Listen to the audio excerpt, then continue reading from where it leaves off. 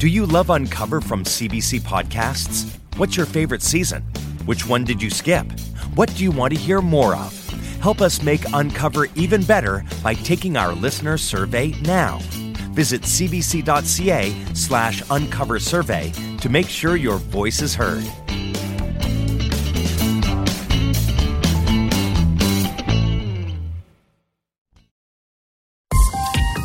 This is a CBC podcast. The following episode contains difficult subject matter, including accounts of sexual assault and an attempt at suicide. Please take care. All right. Is this good here? Great. I think we've got it, Kai. Yeah? Yeah. We're good to go. Are you good to go? Yeah, I'm good to go. We've been talking about doing this interview for a while. I've lost track, frankly, how long we've been talking about this, and there were days when it sounded like you really wanted to do it and days when you were less sure. And I want to know what made today the day. Why are you doing this? I know I'm going to get attacked. I'll get attacked by him. I'll get attacked by his supporters and his lawyer for speaking up. And that's what happens to everyone. But I think that silence is part of the problem. It's so easy to be silent. And in a way, silence is really saying you're okay with it. I'm not okay with this. I'm not okay with what I've learned. I'm not okay with what I've discovered. And I don't think we're going to get a lot of people coming forward and talking about it, especially within the family. It's obviously extremely difficult to go against your own flesh and blood and say, hey, you've taken care of me in a lot of ways. We've had our bonded experiences through our time. I love you as a human unconditionally to a degree. And then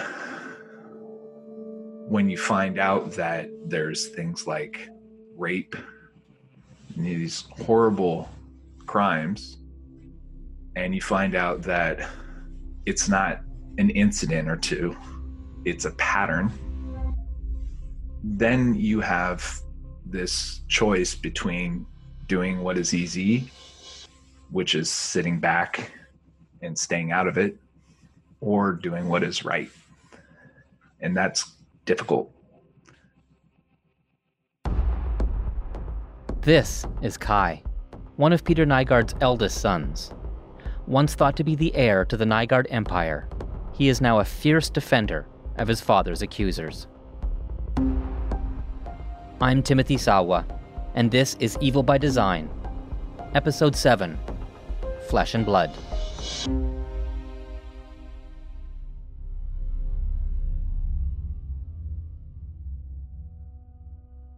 As I've worked on this story, there's a photo that stayed with me. It's Kai. He's probably in his late teens, wearing a tux and hamming it up with two glamorous women. He's at his dad's annual Oscar party in Beverly Hills.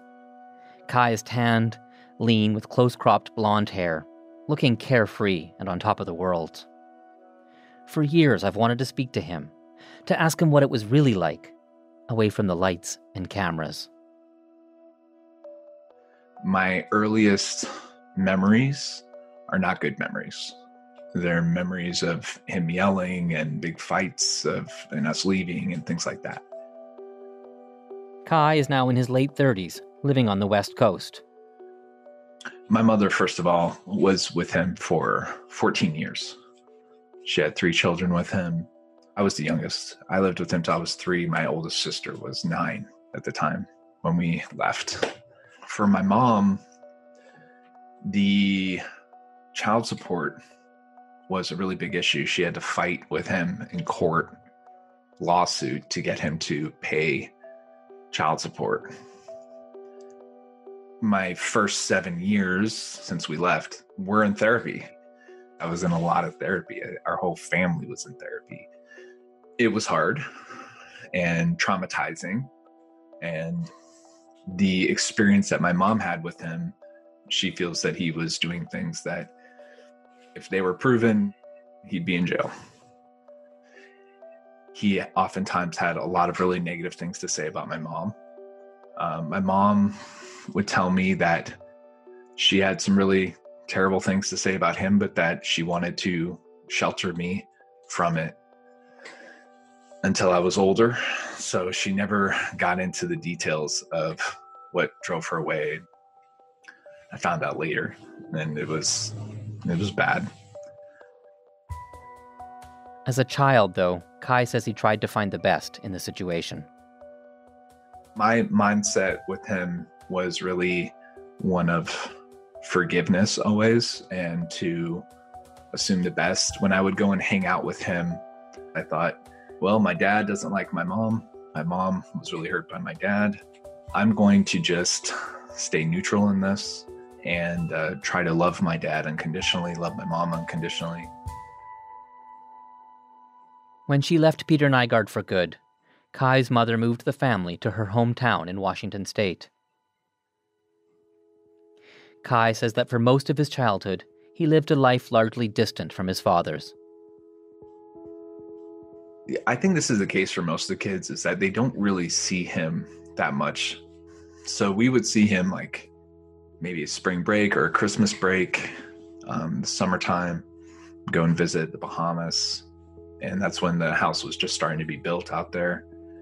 And you really spend time with him for sports, maybe for dinner.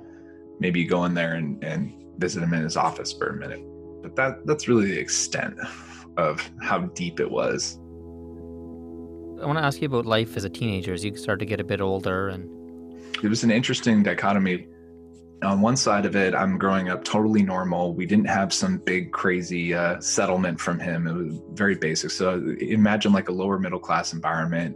My friends don't really know much about the Nygard stuff. I have a very nice life here. And then I go and I visit my dad. I would go up to Canada. I'd visit Winnipeg, our factory there, and I would work there.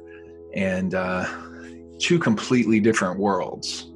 And it was exciting. It was amazing to see the empire that he had built.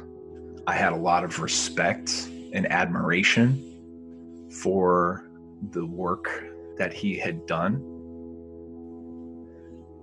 When I was 15 years old, that's when I first found out that I had a younger brother, obviously a half brother. And so typically I'd spend at least a month or something in the Bahamas. And they say, okay, by the way, you have a brother. He's 10 and he's coming tomorrow. So he shows up in the Bahamas.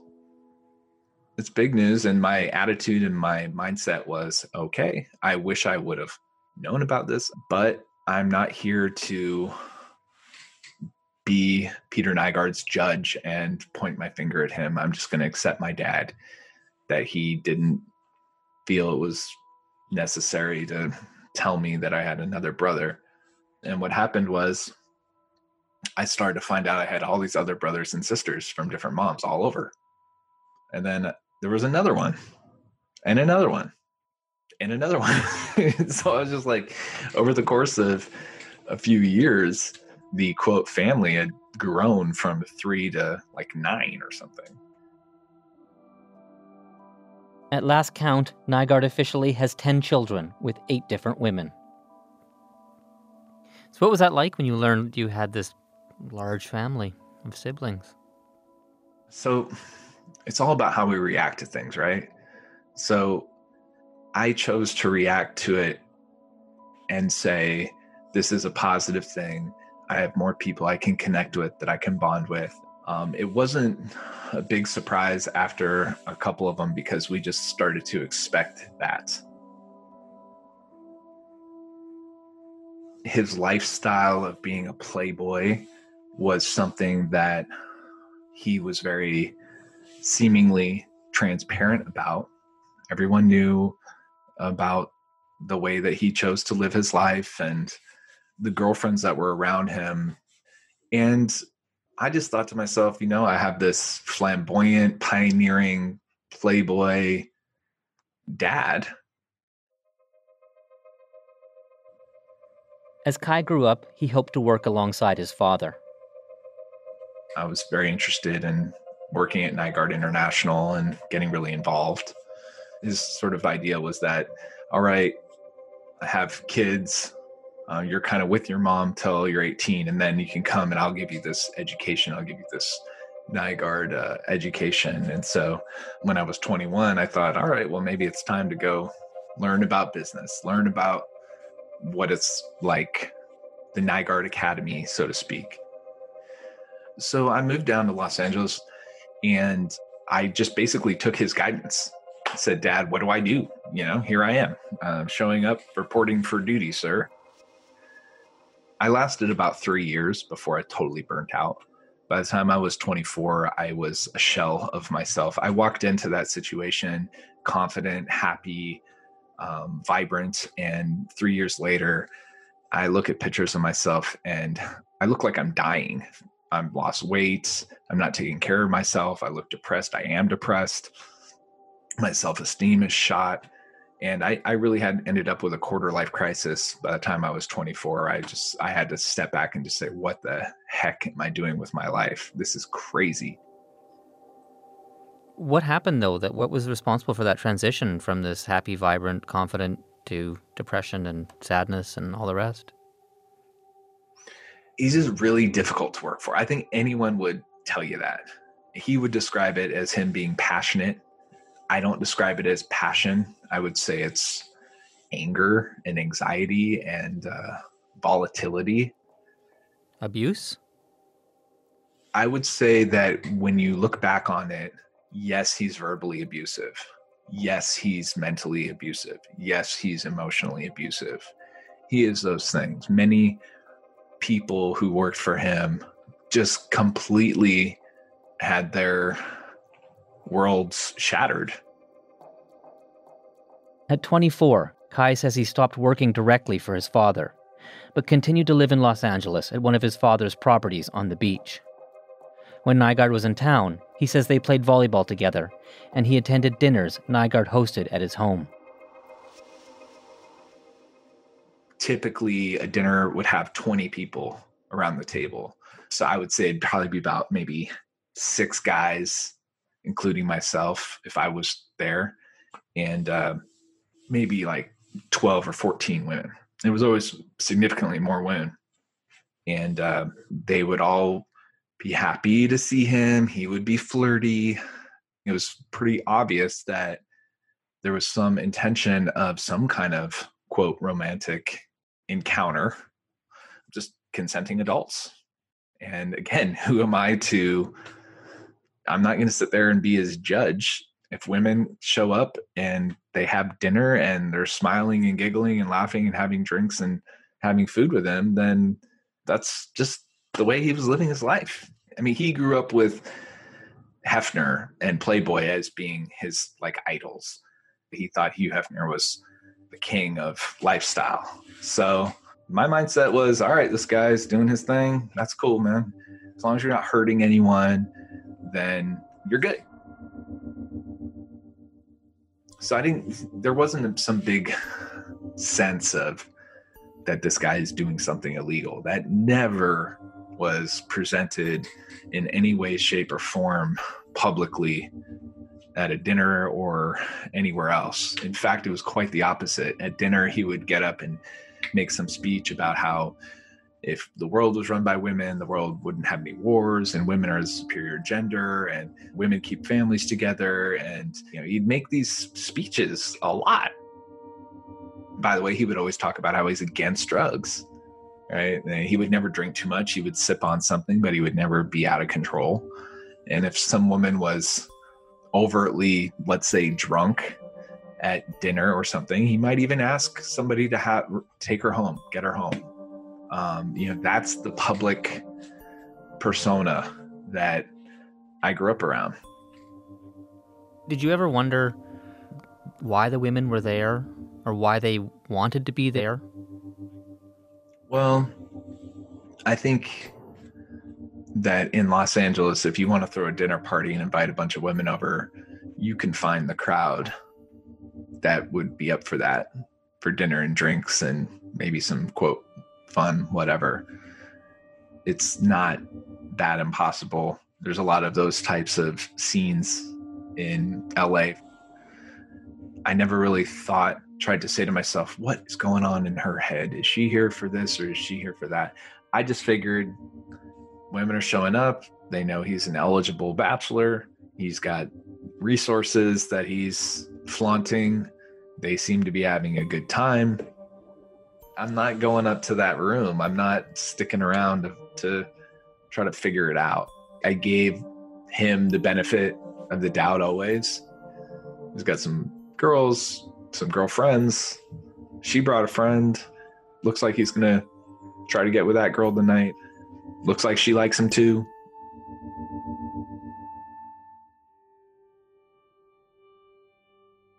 It was years later, at one of these LA dinner parties, when Kai says he got his first glimpse of who his dad really was. And a warning, what Kai's going to tell you next involves a young child. By this time, I'm like 37 years old. This was 2019, May. And I was living in Los Angeles on my own. I hadn't really spent very much time with Nygaard over the last 7 years.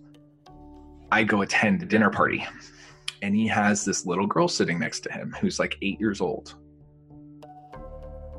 Kai says she was the daughter of another dinner party guest.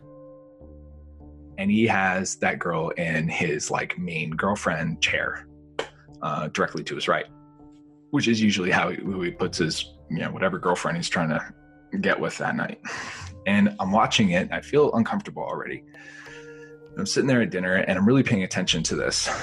And he starts whispering in her ear at dinner, leaning over there.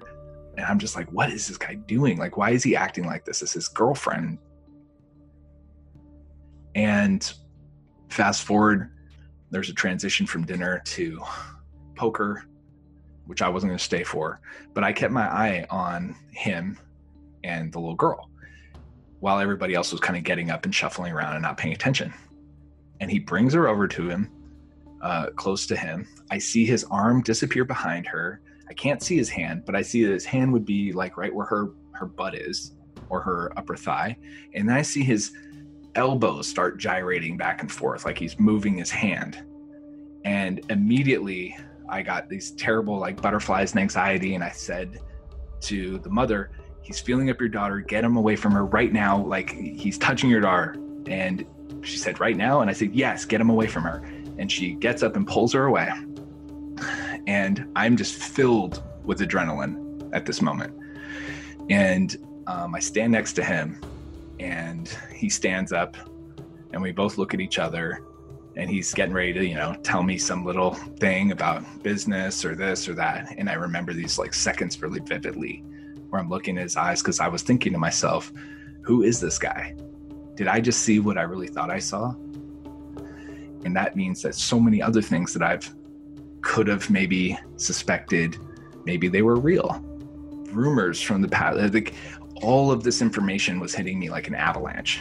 And I just left after that. And I walked out with my brother who was there. And he didn't see it because he wasn't paying attention like I was. Nobody was. I was the one that really noticed this. And we walked out and I said, I think our dad is really, really sick. I think he just felt up this kid. And I went home and I curled up into a little ball. And I was just in the fetal position, like almost crying, because I couldn't. That was when my world was starting to really shatter about who is Peter Nygaard and what is he capable of. Nygaard, through his representatives, strongly denies this incident with the child ever took place. After the initial shock, Kai immediately called a longtime friend of the family, who was also a senior Nygaard employee. I contacted this person who is like the go-to person for confiding. It's almost like the head of HR in a way. Like Nygaard is one of his closest confidants. And I said, hey, listen, this is what I think I saw. And she was disgusted and horrified by it. And she ended up contacting Nygaard and asking him about it. And he tried to get a hold of me. Kai avoided his father's calls, knowing what was waiting for him. Nearly 2 months later, they finally spoke. So I said, hey, listen, Dad, I was at dinner and it appeared to me that you were feeling up this 8-year-old. And his response was, what a sick person I must be to think that I really have something really wrong with me. I must be brain damaged from my mom. He's the most trusted around women, the most trusted around children. I must be the worst, kind of most disgusting person to even suggest that. And he just reamed me out for about a half hour. Yeah, I got off the phone just thinking to myself, oh my God, this is tough. Like, what is going on? And in a way, I almost thought to myself, well, am I sick? Is there something wrong with me? So. Over months, Kai unraveled more and more. I went through all the different stages of grief, right? You have denial and anger and all these things. And my life ended up becoming, it was an ongoing investigation. I had stories coming back to me of rape and horrible things. The more that I looked, and these are people that are extremely credible. He questioned his father about what he found. I said, what is going on? He says, you know what? I've heard about these Me Too movements. You got nothing to worry about, Kai. I don't have a skeleton in my closet. They've never been able to get me because I'm like a choir boy, is what he would tell me. I don't want to be here doing this. I don't want to try to put my dad in jail. But we're talking about rape. And the more that I've looked, the more that I found. And he's right. It wasn't a skeleton in his closet. It's a graveyard.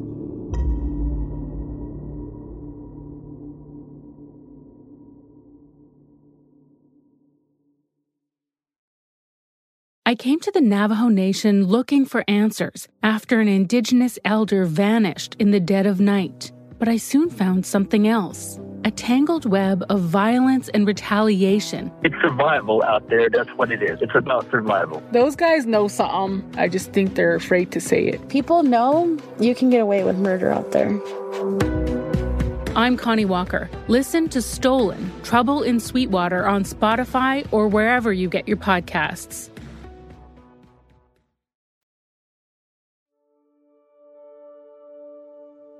Well, growing up, my family and I were big sailors. We'd go travel to the Caribbean for sailing. This is Jennifer Gilmore. In 1998, at 19 years old, she met Nygard in the Bahamas. When I graduated, I wanted to go down to the Bahamas to just, enjoy the weather and sail and just enjoy myself before going back to Canada, back to school. While there, she began taking tennis lessons, and her coach talked eagerly about introducing her to a local VIP. Even in our first tennis lesson, he kept referring to this person as chief or boss, and how he has an amazing tennis court on his property and that he would love to take me there to play tennis with him. She accepted the invitation and was soon on the court with Peter Nygard. I didn't know anything. I had no idea who he was. I learned when I got there that he was a fashion designer and who he was. On her second visit to Nygard Key, she stayed for dinner with Nygard and his kids who were visiting. That was the night over dinner, again, sitting beside him like he wanted, that we got talking and I said my mother was going to head back to Canada. And he offered me my own cabana to stay for the rest of the summer. He said I could enjoy the beach and enjoy the tennis and that it would be great. And I thought that was wonderful. The property was amazing. I couldn't believe that I would be able to have my own cabana on that property while I was staying there. So I said that would be wonderful. One night there was a party. At the end of the evening, the other guests left, and Jennifer found she was alone with Nygard. She says he drugged and raped her. It seemed like forever. I was just in so much pain. I turned myself off. When he was done, I went to the bathroom because I was very hurt and bleeding and cut. And then I put my dress on and I went down to my own cabana. I left his room and I stayed there for a few days because I was really hurt. Not just physically, but emotionally and scared. And I felt like I put myself in that position. It was my fault. And I should have known better. I felt dirty. I felt disgusting. Over the next few days, she says she was assaulted again and again by Nygaard, and, at his direction, by others on his property at the time. He knew everything. Even just walking around on the property, he knew everything. His staff reported to him everything that was going on. He always knew where you were. He had my passport. I had no way to get home. I just turned myself off, almost like pretending it just wasn't happening in a way. I was very, very ashamed. I told him I wanted to go to school. And he got some money and he just kind of threw it at me in Canadian dollars. And it was almost like he was paying me for sex. And I'm not a prostitute. What he was doing was not consensual sex. He was just doing whatever he wanted. And in a way, it was almost like it was making himself feel better or feel validated that he wasn't doing anything wrong. I think he actually believes that he's never done anything wrong. Nygaard, through his lawyer, categorically denies her allegations and says Jennifer is lying. Jennifer says she stayed at the Key for about a month, until he decided that he was going to head back to Winnipeg. And all of a sudden, everyone had to pack up and leave. So, me included, his staff, everyone had to leave the property because he was leaving. And I remember sitting outside of his cabana waiting for him to come out so I could ask for my passport back. And so I got my passport and I packed up my bags. It wasn't until more than a decade later that she told someone what had happened in the Bahamas. I didn't realize that keeping it in for that long was just tearing myself apart. And I told my psychiatrist after lots of therapy what had happened to me, and it was really, really hard. After I spoke to my doctor, I just hearing the words, I couldn't handle the pain anymore, and I just didn't want to be here. Jennifer says she attempted suicide. And after that, ended up in the ICU. And when I came to, my two friends were there holding my hand, and I told them what happened to me. And then at this point, I hadn't even told my husband at the time. And then I asked them if they could tell him because I couldn't. I would never even imagine doing anything like that. Again, as a mother, I would never do that to my kids. But at the time, I couldn't handle the pain anymore. And it hurt too much. I mean, to this day, I can't turn my head off. I just have to shake my head even physically sometimes just to try to get those thoughts out and just try to think of something else. In early 2020, news broke of the class action lawsuit against Nygaard, alleging rape and sex trafficking. Jennifer soon contacted the lawyers and joined the suit herself. More than 20 years after her rape, she'd be among the first Canadians to speak about her accusations publicly. I'm not scared of him anymore. And I'm doing it for all those girls that he's hurt and women that he's hurt, myself included, of course. But I just want him to pay for what he did and for him to know that it's not okay, that he's not God. And it's not okay for all the years of hurt that he has done to people. The trauma, the depression, it follows me every day. And I know that regardless of what happens with Peter, that will probably never go away. But I just want to be able to ease that pain a bit, knowing that someone didn't get away with it and that there was at least some justice. And I think the pain may lessen. During Jennifer's time at Nygaard Quay, Kai was there too. Kai was younger. He was maybe 15 or something. And for more than 20 years, she's carried a memory of Nygaard's son. Peter's Cabana, it was like glass, but you could see out completely, but nobody could see in. And he had me on the bed, and Kai was knocking on the door, and I could see him. And at that point, I felt worse off for him than it did for me. You know, there's this kid looking for his dad, and his dad's doing these horrible things to me. And we could see him, but he couldn't see us. And I just felt so bad for this kid that he had a father like that.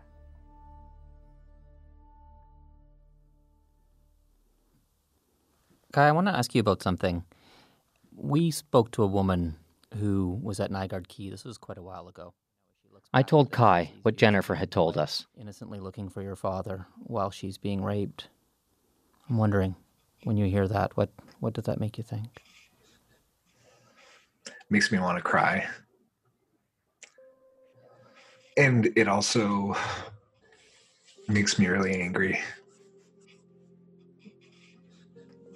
You know, there's a lot of moments in this when I think I'm being really strong and that I am strong.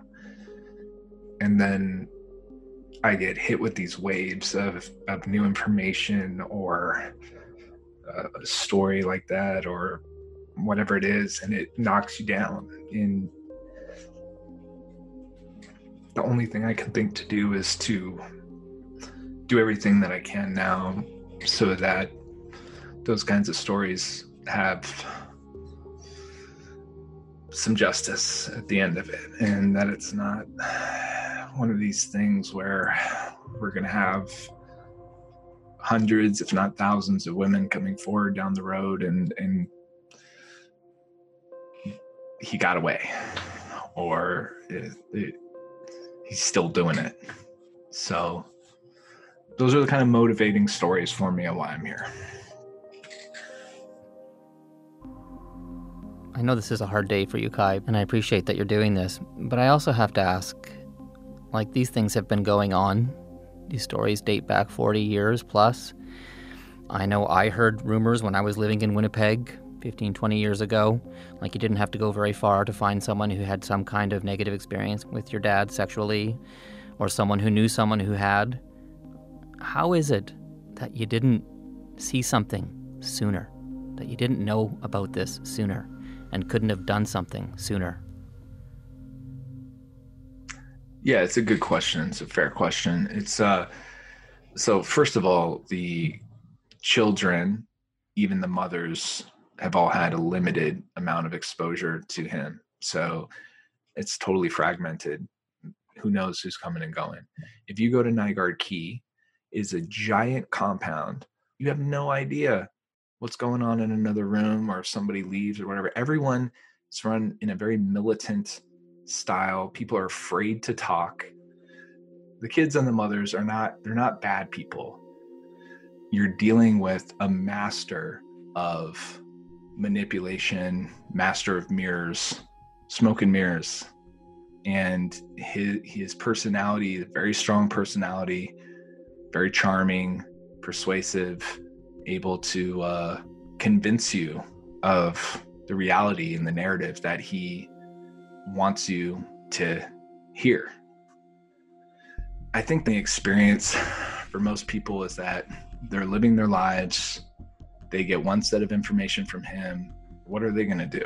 They put on their detective hat and start conducting an investigation, asking every person around the house if they know anything. As soon as they start asking that, people go back to him, tell him that's happening, then he'll jump all over you. I mean, it's not as easy as it sounds. It certainly wasn't obvious It was obvious that he was a sex addict. It was obvious that he was a playboy, flamboyant, but that's not illegal. And, lots of people have a sexual harassment, allegation or pending lawsuit or something that's settled out of court, and you don't get that much information. Maybe you heard a rumor. What are you going to do with the rumor? It's a lot to put on people to say they should have figured it out. It went public. When the cases went public, that's why actually the civil suit was so important, because it allowed these voices to actually be heard. It allowed it to come out into print where he couldn't suppress it. And we actually had a chance to read it. That was the significant breakthrough in this whole thing. Because if that hadn't happened, I don't even know how far I'd be. Part of the reason why I have come out in this way and the actions that I've taken is because these are my own experiences. This is what I saw with my own eyes when I was at that dinner party, the child. And soon, Kai says he learned of victims within his own family. This isn't he said, she said. This is what my brothers told me. I had one brother that was 15 at the time. This was a long time ago, and he had lost his virginity in the Bahamas because one of these quote girlfriends, or later I found out she was really like a paid sex worker. She was told to go and have sex with him. She was like in her mid 20s and he was 15. And then we find out later that our younger brother, he had the same thing happen to him. He says Nygard enlisted the same woman both times. It's the same woman that had statutorily raped my brother, except now she's over 40 and she gets the same assignment. Kai's brothers allege their father engineered nearly identical scenarios, one in 2004, the other in 2018. They say Nygard flew them from their homes to his properties in the Bahamas and Winnipeg, and instructed the woman to, quote, make a man out of them. She has since said she was coerced. Kai's brothers were 15 and 14 years old at the time. It's statutory rape. Arranged by Peter Nygard. He told her to go do it. I've recently spoken to the older of the two brothers. He told me, for him there was confusion and shame, but that he made the accusation publicly to support all of the women who've come forward. I'm really happy and proud of my brothers for taking that forward. The pair filed a lawsuit against their father in August of 2020. Their allegations have not been proven in court. Through his lawyer, Nygard told CBC that he is shocked by his son's claims, calling them completely false.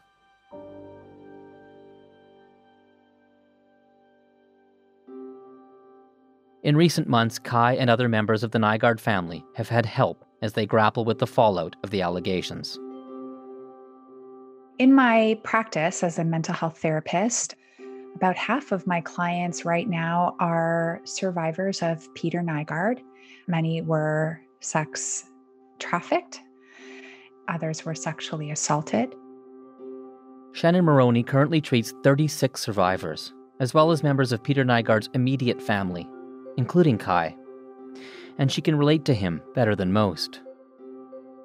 I went from, one day being a respected educator and counselor in my community, a homeowner, a happy newlywed, a volunteer. And the next day, after my husband at the time, my ex-husband, committed these horrific, violent crimes, my label was wife of a sex offender. A month after their wedding in 2005, Shannon's husband attacked and sexually assaulted 2 women at his workplace. He then abducted them, bringing them to the home he shared with Shannon. Her now ex-husband pleaded guilty and will spend decades in prison. We're all in the same club. The family of a sex offender. There's a club membership that nobody wants. And so I'm privileged to be able to work with them because there is an understanding. And one thing that, there's a huge misconception, I think, out there that Peter Nygard's children, that they are spoiled rich kids or something that stood to inherit his business and, had these wonderful lives or something. That's just not the case. I mean, the kids that lived with him in the Bahamas were exposed, they were essentially living in a sex cult. It's not normal for a father to have all kinds of quote unquote girlfriends around him that are years and years younger. It's polygamous, of course. It's highly sexualized environment. So let's start thinking, what would that be like? Then we find out things like in the Bahamas, his favorites in terms of the women that he had as sex slaves or as recruiters or whatever role they were in, they had bedrooms, but the kids didn't have their own rooms. He told them that they didn't need to go to university, that the only university they needed to go to was Nygard University. He was a tyrant. They all had to work for him, but they weren't always paid, and they weren't always paid fairly. And many of them grew up in pretty dire circumstances. So I think, behind what we might see at first glance, there is a family story there that is very complicated and filled with all sorts of abuse. Shannon says she believes Kai when he says he had no idea about his father. Oh, absolutely. I mean, the challenge too is that no one is one-dimensional, not even Peter Nygard. So in his relationships with some of his children, Peter Nygard could be kind to his kids. He could be fun. There are some good memories. And that creates a bond for a kid that then becomes really, really confusing. Who is dad really? And most kids want the love and affection of their parents. If not all kids want that. So they can compartmentalize, they can dissociate, they can be very innocently blind, because how would you think that your parent was doing the worst of the worst things? Why would you let your imagination go there? His two younger brothers, we know through the lawsuit that they filed, in that their dad arranged for them to be raped. What kind of effect would that have on them if their father was involved in something like that? Well, how confusing, because I think it was presented to them as, here's the best gift a dad could ever give you. That's a horrible attitude, but it's not one that only Peter Nygard holds about male sexuality and male prowess. It's distorted and it's wrong, and it endangers women and men, and it keeps people from having healthy consensual sexual relationships. And specific to those two young men, I think how incredibly brave of them to be able to say that that was wrong, what happened to them. Now that this is out there, what's this like for them? Oh my gosh. It's devastating. When Kai and I talk, and the truth is, your father is going to go down in history as one of the worst sexual predators there ever was. It is a living hell. And I tell family members, you are allowed to love that person. No one loves what they did. No one accepts what they did. It would be a lot easier if we weren't bonded to people and we could just cut off our emotions. And that's what people on the outside often think, that we would completely abandon the family members who do these horrible things. But it's really just not that simple. I just try to give them the space to grieve. That's an important part of this, grieving what should have been, what never will be, and a loss of someone that in some ways is much worse than a death, because there's no heaven to picture that person in. Kai says he lost more than his father in this. I lost the family name. I lost a lot of my family members, or at least some of them. I don't think I'll ever be able to have a relationship with them again because they view me as an enemy now, I guess. I've lost respect out in the world because now I have this shadow around me of his legacy. And, whatever was going on financially, I lost all that. I knew that this was... Kai was once listed as president and CEO of multiple Nygard companies, but he was removed from those positions after Kai says he started to question his father's business dealings and confront him about allegations involving girls and women. Also, what I've gained is I've gained a lot of clarity as to who I am, what I believe in, what is right. And gaining that has actually, I think, is actually worth it, because at the end of all this, man, it doesn't really matter when you die how much money you have. What matters, I think, is, did you wrong people? Did you do the right thing? And some of the messages that I've received from some of the victims when they've found out that I'm in support of them and that I believe them and that I'm doing everything I can to help them have been so beautiful and touching. And it makes me believe that I'm on the right track and that I'm doing the right thing. I want to ask you, what do you want to see happen to your father? I want to see him in prison, and I don't want him to get away and hurt more people. He needs to be in jail, where he cannot hurt any more women or children, and where justice can be felt for his victims. Since news of Nygard's arrest in late 2020, Kai says he's relieved that his father has been charged and won't be able to flee the country, though he still foresees challenges in the prosecution of his father. It's hard to nail somebody on a sex crime because, it's your word against theirs, especially if you're out there saying that this other billionaire has this conspiracy against you and he's funding all of this in order to tear you down, a personal vendetta, which is total BS. That's his way of injecting a shred of doubt into the process. He is, of course, talking about Nygard's former neighbor in the Bahamas, Louis Bacon. For years, the two ultra-rich foreigners had been locked in fierce legal battles over shared property and environmental destruction. As to why his father built a home in the Bahamas in the first place, Kai has his theories. So the Bahamas thing was always for him to avoid taxes. Canadian citizen, Bahamian resident is not paying taxes. But now we understand that it was also a loophole for these sex crimes. I found out over and over again with him, the pattern was that he would say anything to anyone to get them to come down to the Bahamas. And when he got them to the Bahamas, they would either have sex with him willingly, or if they wouldn't do it willingly, he would either force himself physically and overpower them, or he'd drug them and he would rape them. He would get his way.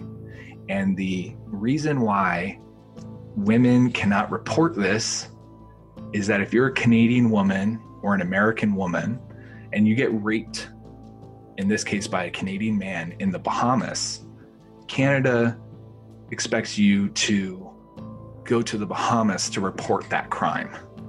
We got to change these rules. Maybe we make the Peter Nygard rule, but there should never be a scenario where two Canadians go down to the Bahamas, one gets raped by the other, they come back to Canada and nothing happens. And that's one of the big reasons that he's been able to get away with this for so long, for 40 plus years, because on top of the intimidation stuff, on top of all the suppression tactics that he has, he also is very smart about where he did the crimes. In a statement to CBC, Nygard says he's dismayed by the actions and comments from his son. He points out that Kai has traveled with him and his entourage of women, and that he's been present at parties he, quote, now condemns. Nygard also says Kai helped organize some of the parties, though Kai says his events had nothing to do with Nygard's womanizing or alleged illegal activity. Kai says he's shared everything he knows with authorities and says he's been actively involved in the investigations into his father, while helping find and connect survivors to people who can help them.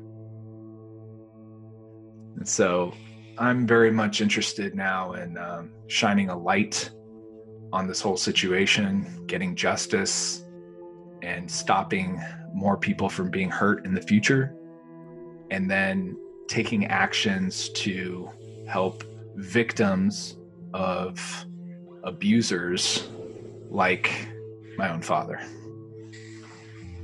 What we're dealing with here, what will go down in history, is that we're dealing with one of the most prolific modern day rapists in the history of our recorded time. And that's why I'm pleading to people that if you were raped by him, don't be scared anymore. Please report it. Report it to the police. Pick up the phone, because it has to be an all-out blitz right now. I'm also pleading to the enablers. Stop helping this man. That final plea from Kai strikes at the heart of the question we've been trying to answer this whole series. How did Nygard get away with it for so long? And the short answer is, other people helped him. Many around Nygard have been accused of aiding and abetting his misconduct, some even active participants. While there were those who had no choice, others had more options and could have left, but didn't, and continue to stand by him. Coming up on the season finale of Evil by Design. There were hundreds of people over the years that were knowing participants in this enterprise, all the way from transporting to paying to computer records to everything you can think of that would be involved in hurting innocent people. From the outside, we might look and say, well, these women were free. They weren't being held in chains. And they are being held in chains. They are being held by invisible chains. I will say that Peter Nygard is the most prolific sexual offender that our world has seen to date. He far exceeds Jeffrey Epstein. He far exceeds Bill Cosby. He exceeds anything that I think our world has seen so far. If anything you've heard in this episode has left you looking for someone to talk to, please visit cbc.ca/uncover. We have a number of resources there for those in need of help and support. Evil by Design is a co-production between CBC Podcasts and The Fifth Estate. You can find The Fifth Estate's latest documentary, Peter Nygard, The Secret Videos, on YouTube. This podcast is written by producer Ashley Mack, associate producer Alina Ghosh, and me, Timothy Sawa, with assistance from Lynette Fortune at The Fifth Estate. Mixing and sound design by Evan Kelly, with technical assistance from Laura Antonelli. For this episode, special thanks goes to Bob McEwen and Caroline Bargut. Emily Cannell is our digital producer. Original music by Olivia Pasquarelli. Fact-checking by Emily Mathieu. Legal advice from Sean Moorman. Our senior producer at CBC Podcasts is Chris Oak, and our executive producer is Arif Noorani.